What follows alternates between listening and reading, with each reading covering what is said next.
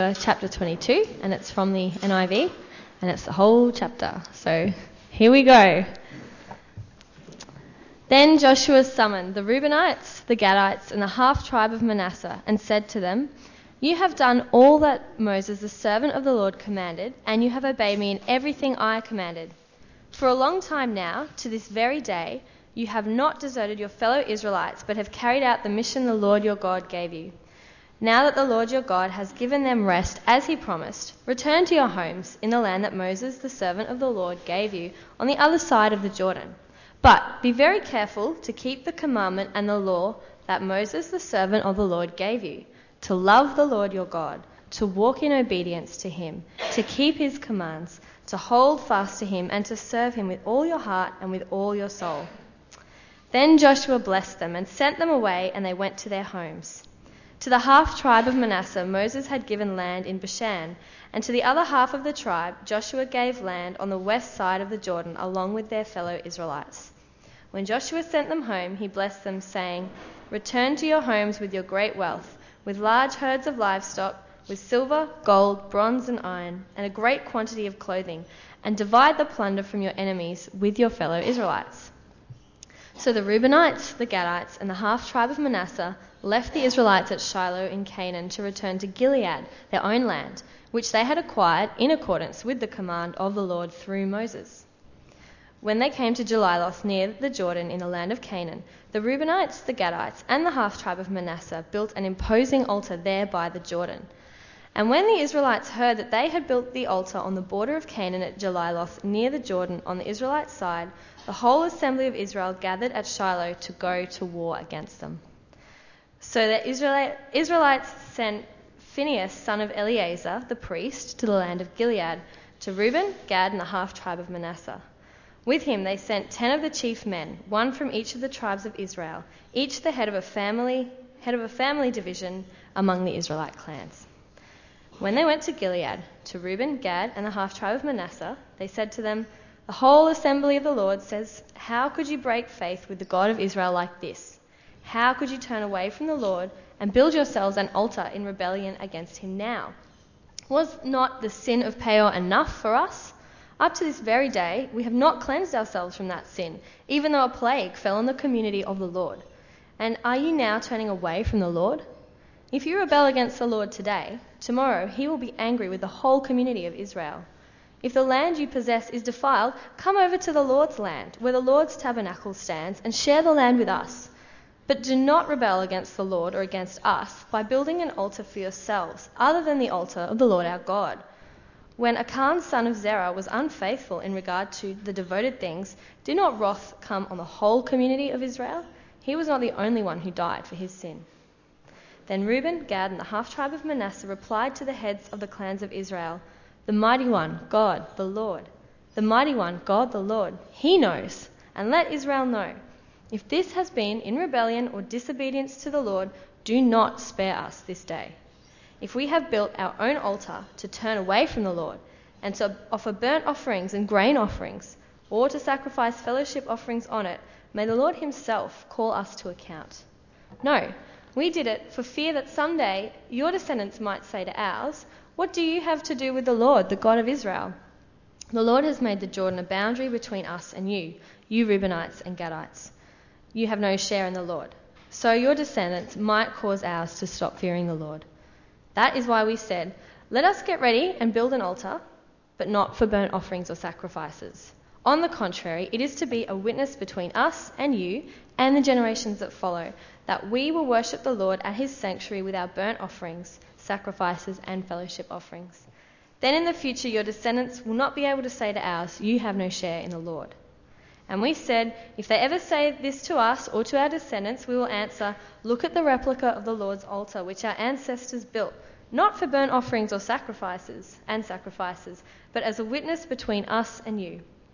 Far be it from us to rebel against the Lord and turn away from him today by building an altar for burnt offerings, grain offerings, and sacrifices, other than the altar of the Lord our God that stands before his tabernacle." When Phinehas the priest and the leaders of the community, the heads of the clans of the Israelites, heard what Reuben, Gad, and Manasseh had to say, they were pleased. And Phinehas, son of Eleazar, the priest, said to Reuben, Gad, and Manasseh, "Today we know that the Lord is with us, because you have not been unfaithful to the Lord in this matter. Now you have rescued the Israelites from the Lord's hand." Then Phinehas, son of Eleazar the priest, and the leaders returned to Canaan from their meeting with the Reubenites and Gadites in Gilead and reported to the Israelites. They were glad to hear the report and praised God, and they talked no more about going to war against them to devastate the country where the Reubenites and the Gadites lived. And the Reubenites and the Gadites gave the altar this name, "A witness between us that the Lord is God."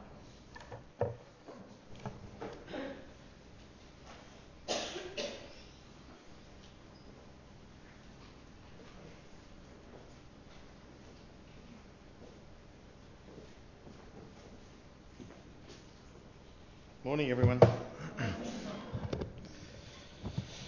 A couple of announcements just quickly before we begin.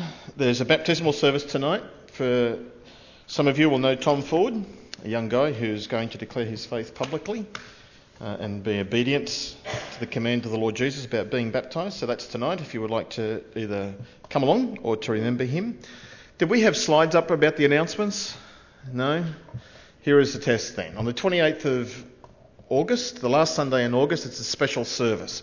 It's not a 10:30 service, and there's not an 8:45 service, there is a 9:30 service. Here we go. Watch this. This is next Sunday. As newcomers, if you've never been to a morning tea, a special morning tea for newcomers, then come along to that, 10 o'clock, and then turn up here for church. Before we have our anniversary service, we're going to have one of these. And there are forms at the back this morning. Yes. What everybody is looking forward to. There is a list of jobs and occupation things to do, and you can sign on down there if you would like to come. It's a great time of fellowship. Last Saturday in August, combined service, 9:30 up in the auditorium. All 4 services together to remember our 54th anniversary. Tonight's baptism with Thomas, if you'd like to come along to that. I think that might be it, is it?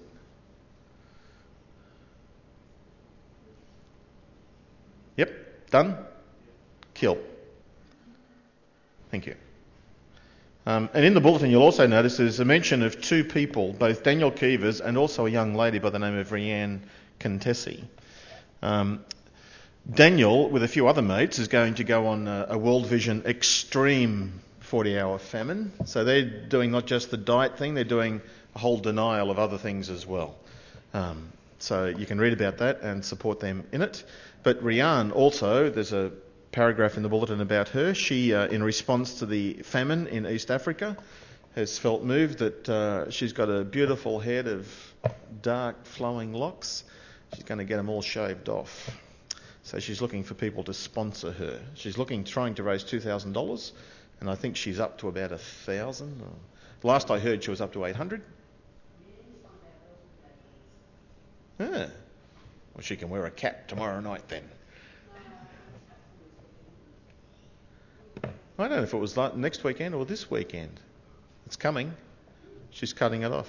That's excellent. So you might think about and being able to support her in a pretty worthy cause.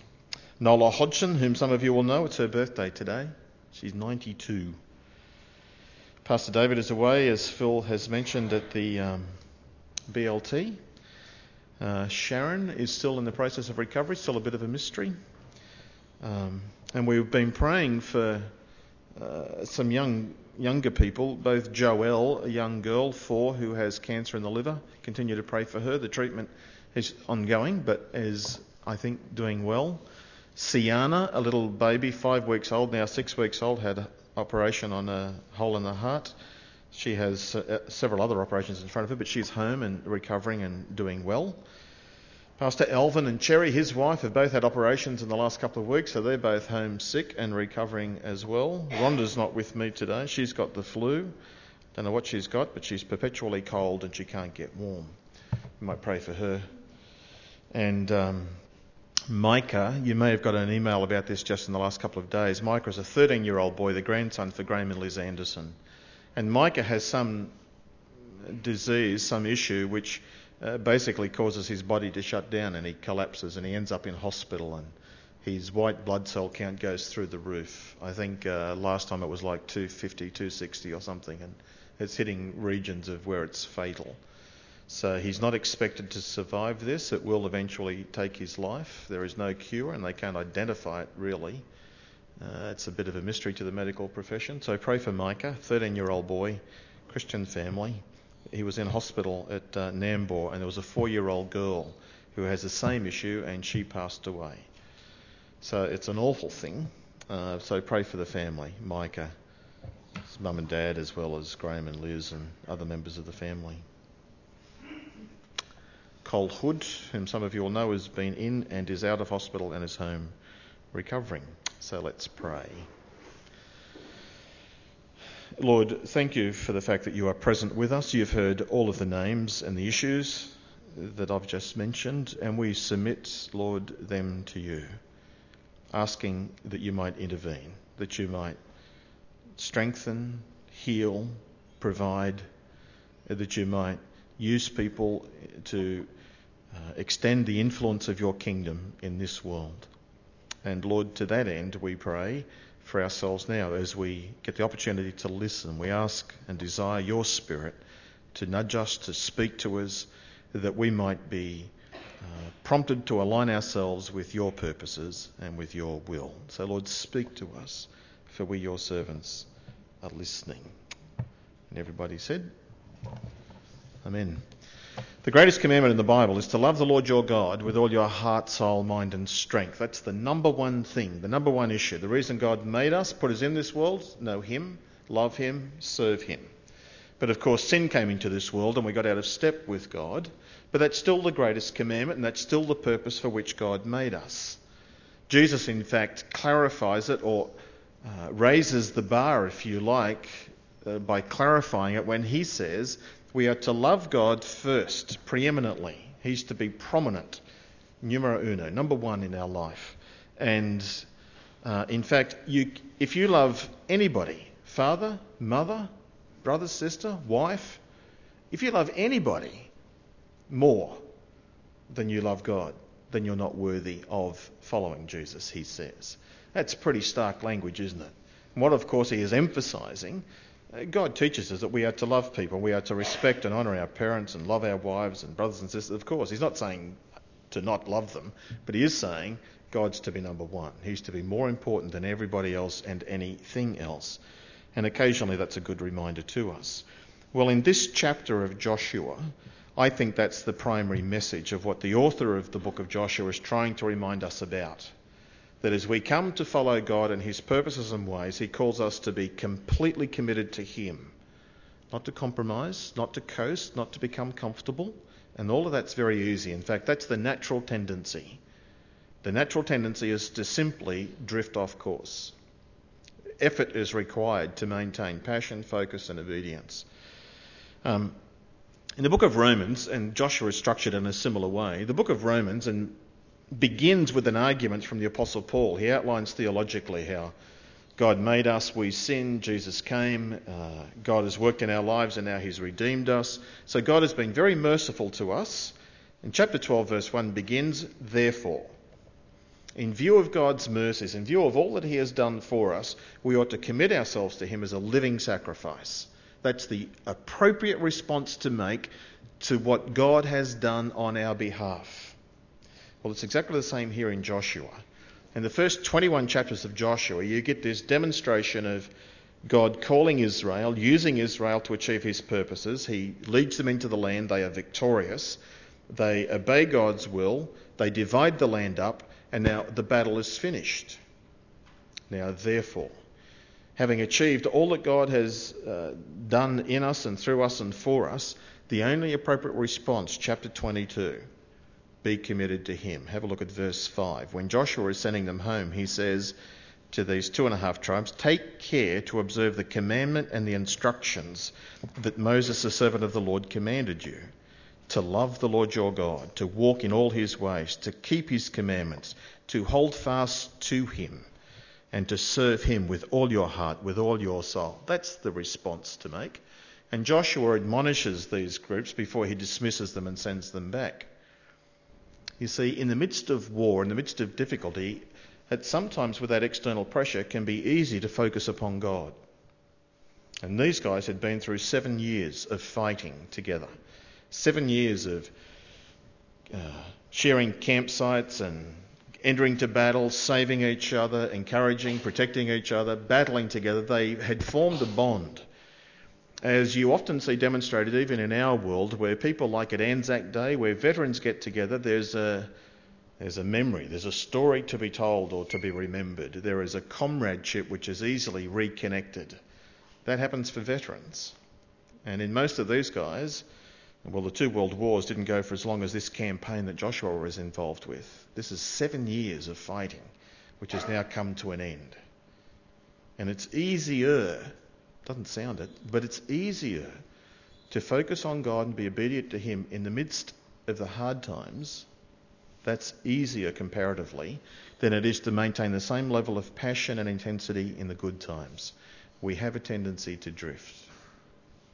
And the hard times remind us, call us back. The easy times, we just continue to drift. And this passage addresses part of a solution to that. So Joshua's word to them is, okay, the battle's done, God's been good, stay focused on Him. Don't drift in the times of peace. And so he sends the tribes off. And as they're wandering home, they're heading back east, back across the Jordan River, back to the other side where they've got land, their families and kids and others waiting for them. So there would have been a sense of relief, a sense of, it's good for the fighting to be over, we're going home. They would have looked forward to that. There would have been a sense of sadness in leaving their comrades and mates whom they won't see as regularly or for a while. And on the way home it occurs to them, which is a good concern, what's the future going to be like for us? And they are concerned that not them, but their next generation, their children and their grandchildren and the future generations may drift. They may forget. And they are in fact are fearful of the next generation of the Israelites. Will they ostracise us?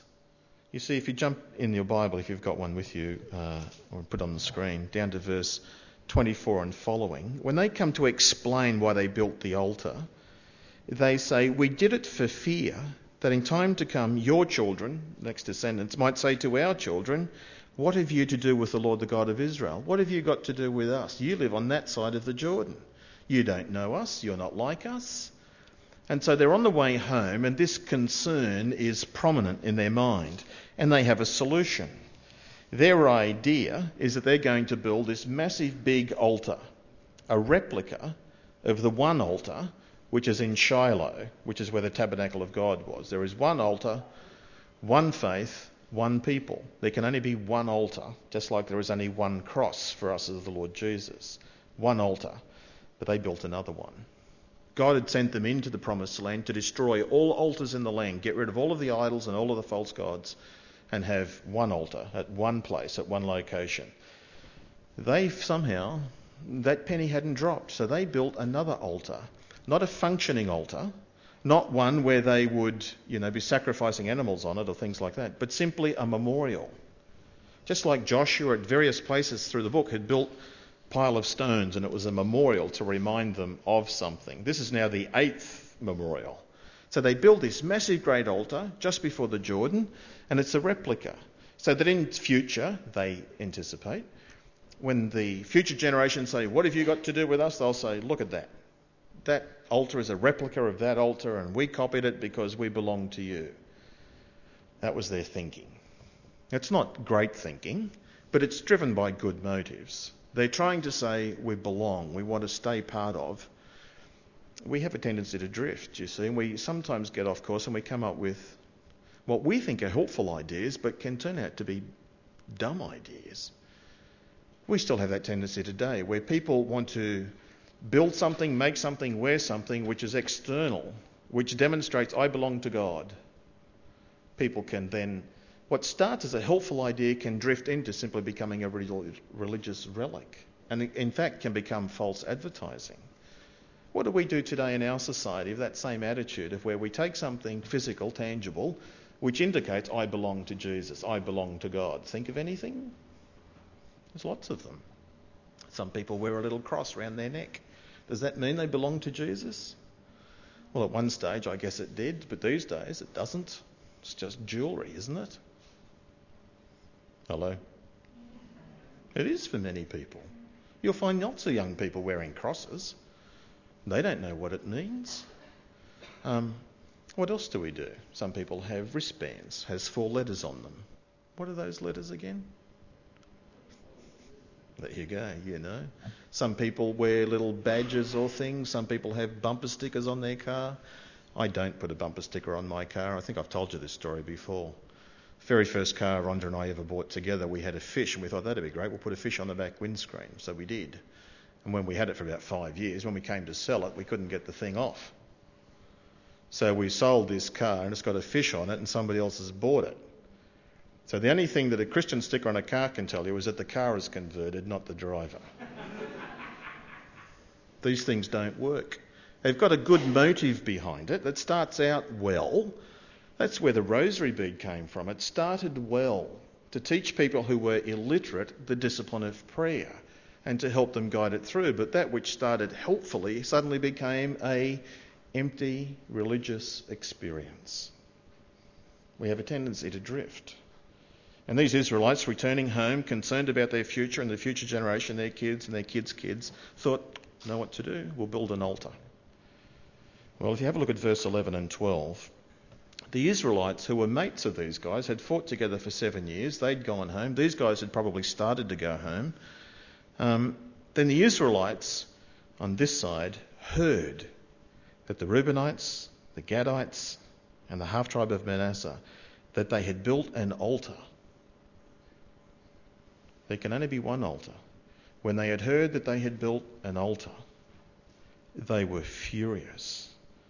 They gathered together. They returned to Shiloh, where they had split up from, the whole assembly of the Israelites in verse 12, and they came with the intention to make war. We're going to gather together and we're going to attack them and we're going to destroy them.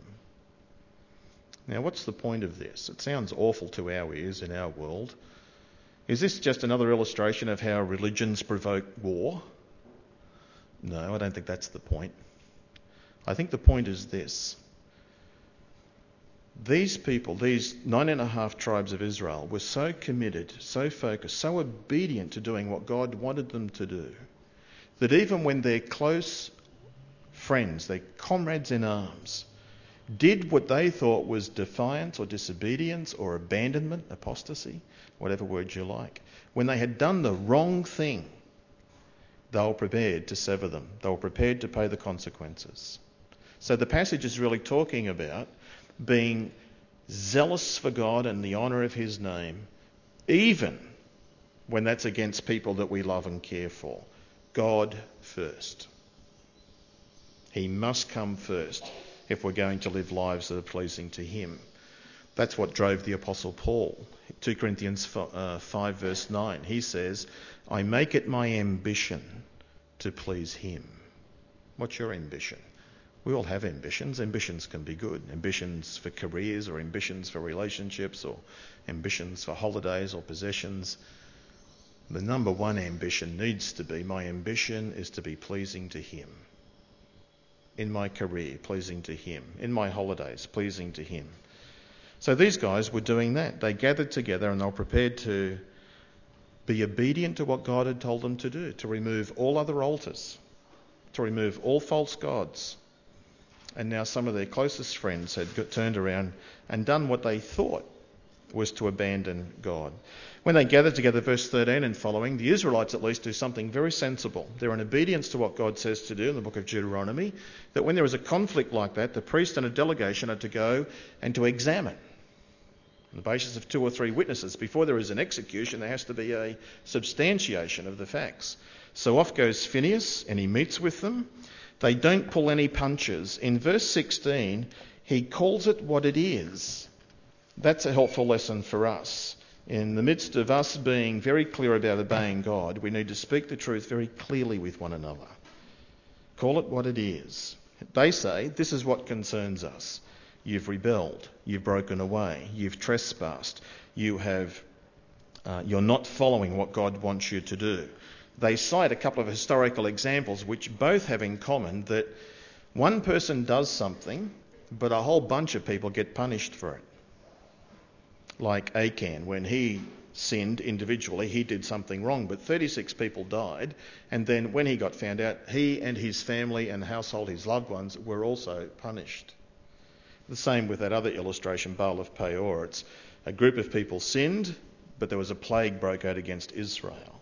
And the point is this, that we are bound together in covenant when we link with Jesus, and that if one sins, we all suffer. Why? Doesn't sound fair.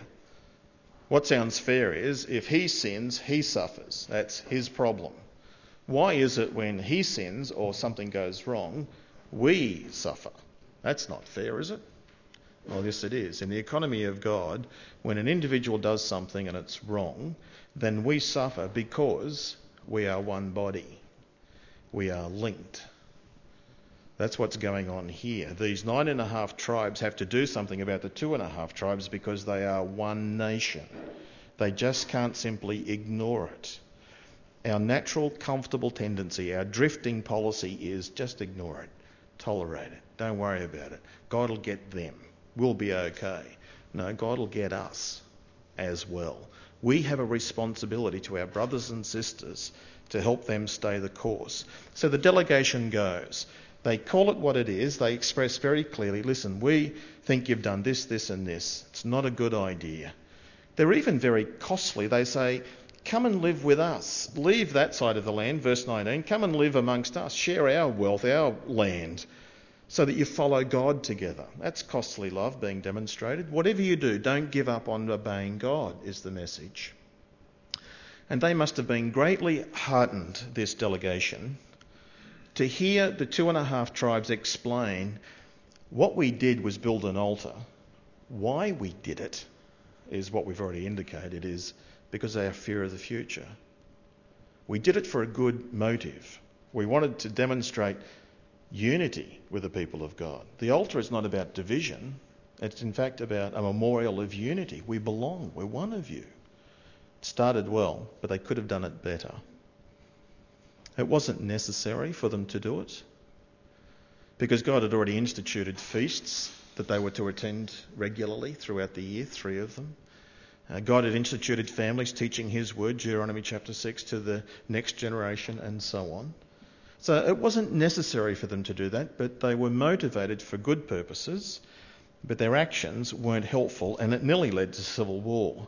But there was great relief. The delegation then returns, they give their report and their response to the rest of the tribes, and peace continues in Israel. What does all of this mean to us? Well, a couple of things. The passage does outline for us how we can handle conflict. When something happens, when somebody does something that we don't understand why, but we look at it and we go, that's wrong. We think it's wrong. This passage outlines for us what we need to do is go talk to them. We need to sort it out. We need to express our concerns. We need, as brothers and sisters in the one body, the one kingdom, we need to express clearly what you're doing is wrong. This is harmful, not just for you, but for us as well. And to listen to their reply, to their response, and then to respond accordingly. But the chapter outlines that sort of process for us. And that's helpful, but that's not the main point of the chapter. It's a sidelight, if you like. I think the main point of the chapter is the author of the book is trying to encourage us to be zealous for God, to be committed totally, regardless of the cost or the consequences, faithful to all that God requires of us, to live, as I said, like the Apostle Paul, for God's approval. That's exactly what Jesus did. He gave up all, came into the world, and was fully obedient to his heavenly Father. And we follow Jesus. We are to do exactly the same. God's way, God's will, God's word, above all else.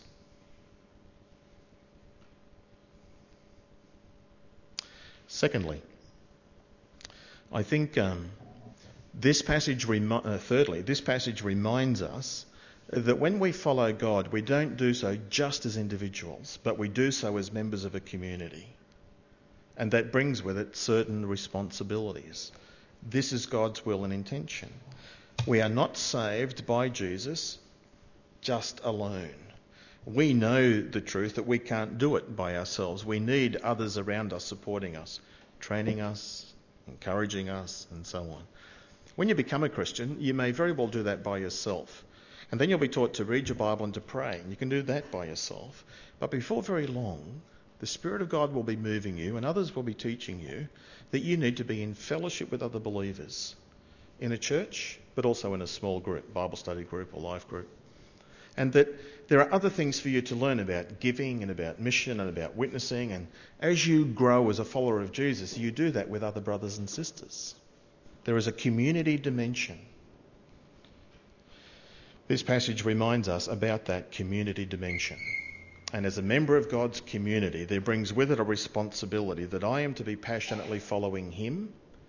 And when I see or become aware that somebody else in my community isn't, then I have a responsibility to my brother or sister. Am I my brother's keeper? The answer is yes, we are. We are to go after each other, to support each other, challenge each other, encourage each other. All of these things because it pleases him. This is what God intends for us. So that's a question worth considering. Am I a member of God's community? Ephesians chapter 2 verse 19 says, as followers of Jesus, that we are all members of God's family and we belong in God's household. That believers who follow Jesus are members of God's family. This is God's family. And they belong in God's household. This verse reminds us, like this chapter, that believers in Jesus, the church is a family. That secondly, believers in Jesus are to belong to God's family, to belong in the church.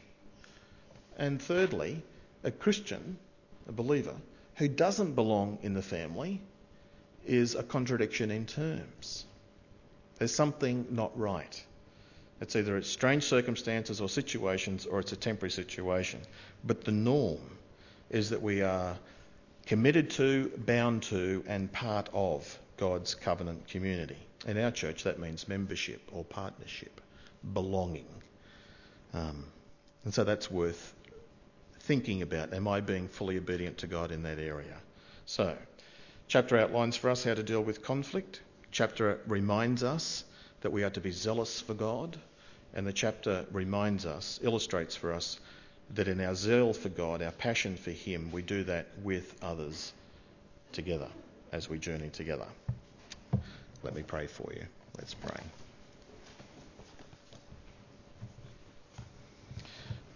Heavenly Father, we thank you that you are a God who sent your Son, the Lord Jesus, into our world, who gave up all to be fully obedient to your will, who was obedient even to the point of death on a cross. And because he obeyed you, pleased you, you were pleased to raise him from the dead, where he is now rewarded at your right hand, and you call us to follow him. Lord, thank you for the reminder, and we pray that you might assist us, that as we follow Jesus, we might be like him, zealous for your will, not arrogant or harsh, but definitely, Lord, committed and clear, and not just for ourselves, but with one another as well. So, Lord, bless us and help us to be your family, your healthy family, together as we seek to please you in all that we do. We pray in Jesus' name. Amen.